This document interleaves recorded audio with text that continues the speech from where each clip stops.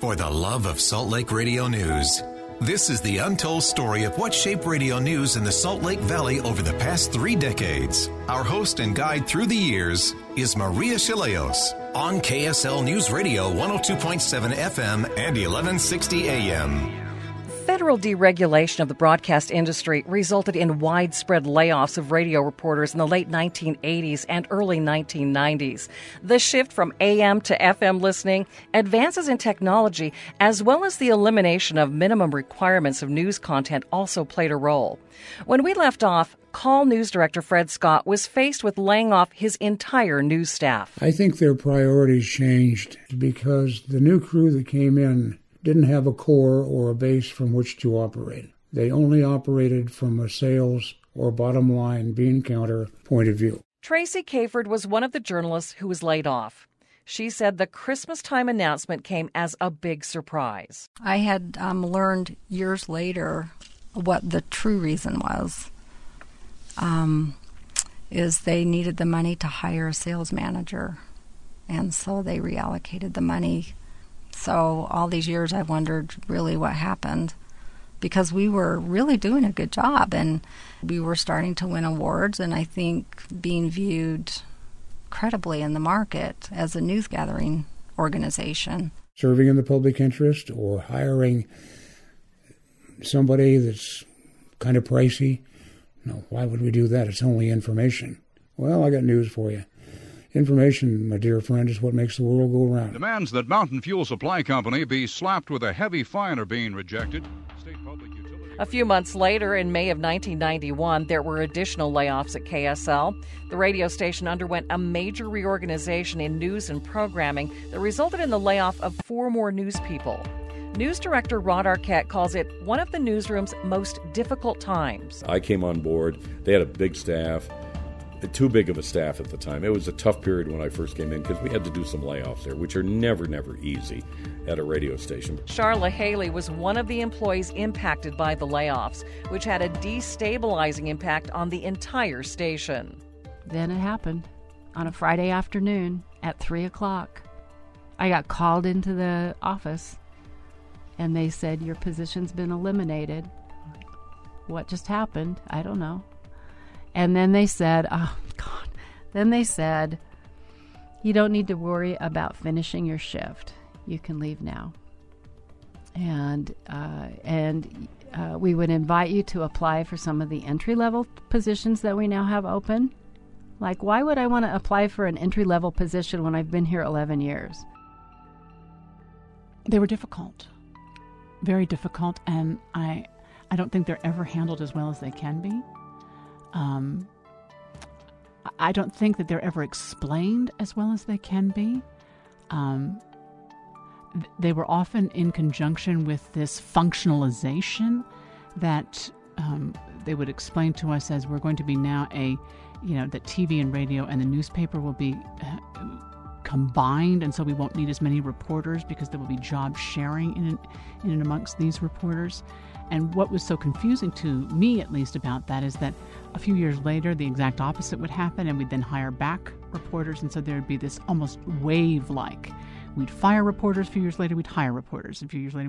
Amanda Dixon has hosted Utah's Morning News on KSL for more than 2 decades. In total, almost 25 years, I've seen so many different people be laid off, and I've seen some people be flat out fired for reasons they will never tell us. I understand why they don't tell us, but it's still painful. Within months of the layoffs, the company began integrating its radio and TV news departments, which was interesting for the radio and TV reporters who had always seen themselves as competitors. KSL reporter Mark Juke calls it a challenging time. It was interesting to be here for sure, but it was a tough time because you'd lost some colleagues. You didn't really know where things were going. And for a while there, we were both doing, if we were a reporter, we were doing both radio and TV.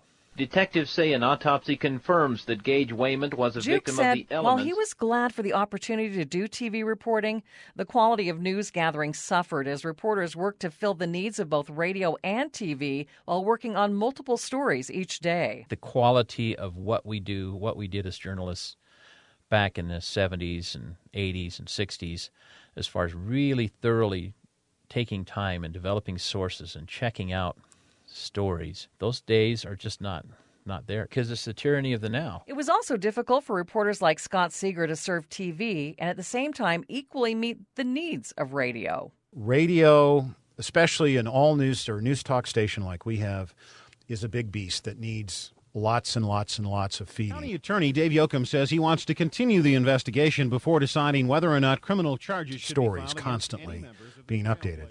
I think it spreads a lot of people thin. Within a decade, it was clear that deregulation started by President Reagan to stimulate the economy was having a negative impact on local news. The solutions we seek must be equitable, with no one group singled out to pay a higher price. Journalists and the citizens for which they provided information were being singled out and paying a higher price for changes in federal policy. That shift in federal policy served as an impetus for radio station owners to gradually think differently about their public service commitment. I think it changed probably slow enough in that regard that they maybe don't realize, what they missed. I mean, it's kind of like if you have a living thing in boiling water and you heat it gradually, they don't notice it until maybe it's too late, and it just kind of seemed like the listeners probably had such a buffet of things, but then it changed so gradually and diminishing that they didn't notice that it was changing. Lynn Arvey's column on the market's radio happenings in the Deseret News documents the dates and shows how deregulation caused the scales to gradually tip in favor of increased profits over news commitment. Right. Yeah, I mean, originally they couldn't because of the FCC rules, and then as they got relaxed. As the FCC prepared to approve new multiple ownership rules in 1992, the owner of Call Radio, who founded the station in 1945, announced Call AM and FM were being sold to Apollo Radio. Arvey quoted George Hatch as saying that they were negotiating with Apollo because they liked the station's formats and community service efforts and would likely continue the current programming. Discussing the world as you want to discuss it. We are your electronic back fence, your easement to the airwaves in Salt Lake City, 575-5255. Morning show personality Tom Barberi doesn't blame Hatch for wanting to retire after decades of building a media empire. Which throughout the Intermountain West, we provided ABC network news and local coverage also to about, I think, 140 stations in Utah, Idaho, Montana, Wyoming. And this was the Intermountain Network that George had basically set up. And it was all based out of Call Radio, which was the hub of the Intermountain Network. And I think George thought that this was going to continue, even though deregulation allowed for the sale of the station to one of these large conglomerates or corporations. And I don't think he foresaw what was going to actually become of it from a programming standpoint, that they weren't going to be interested in local issues and just interested strictly in the bottom line. That was it. The sale was significant for a number of reasons. First, it's an extreme example of how the FCC's relaxed ownership rules negatively impacted local content, radio professionals, and community service. After finalization of the Apollo deal, the station changed hands 5 times in the next decade with some of the largest and most competitive media corporations in the country. One of the sales even split KALL between 2 new owners. ABC Radio Disney purchased the AM 910 frequency, while Clear Channel bought the station's name, call letters, and programming. Their management style and programming style didn't really care about local issues and problems that confronted us on the front lines of the radio station, and all they cared about was the bottom line and how it affected them profit-wise back east.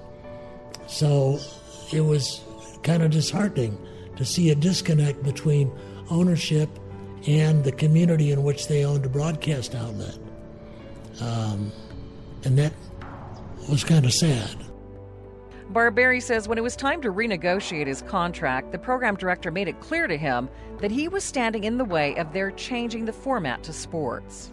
I was gone on a Wednesday, without any mention on the station that I had ever existed. After 34 years on the air, I was stunned at the callousness in which they handled that. Barberry's last day also marks the end of local programming that had historically provided an alternative viewpoint to that of KSL. For decades, Barberry had challenged the church's conservative viewpoints and worked to keep lawmakers honest on such things as strict liquor laws.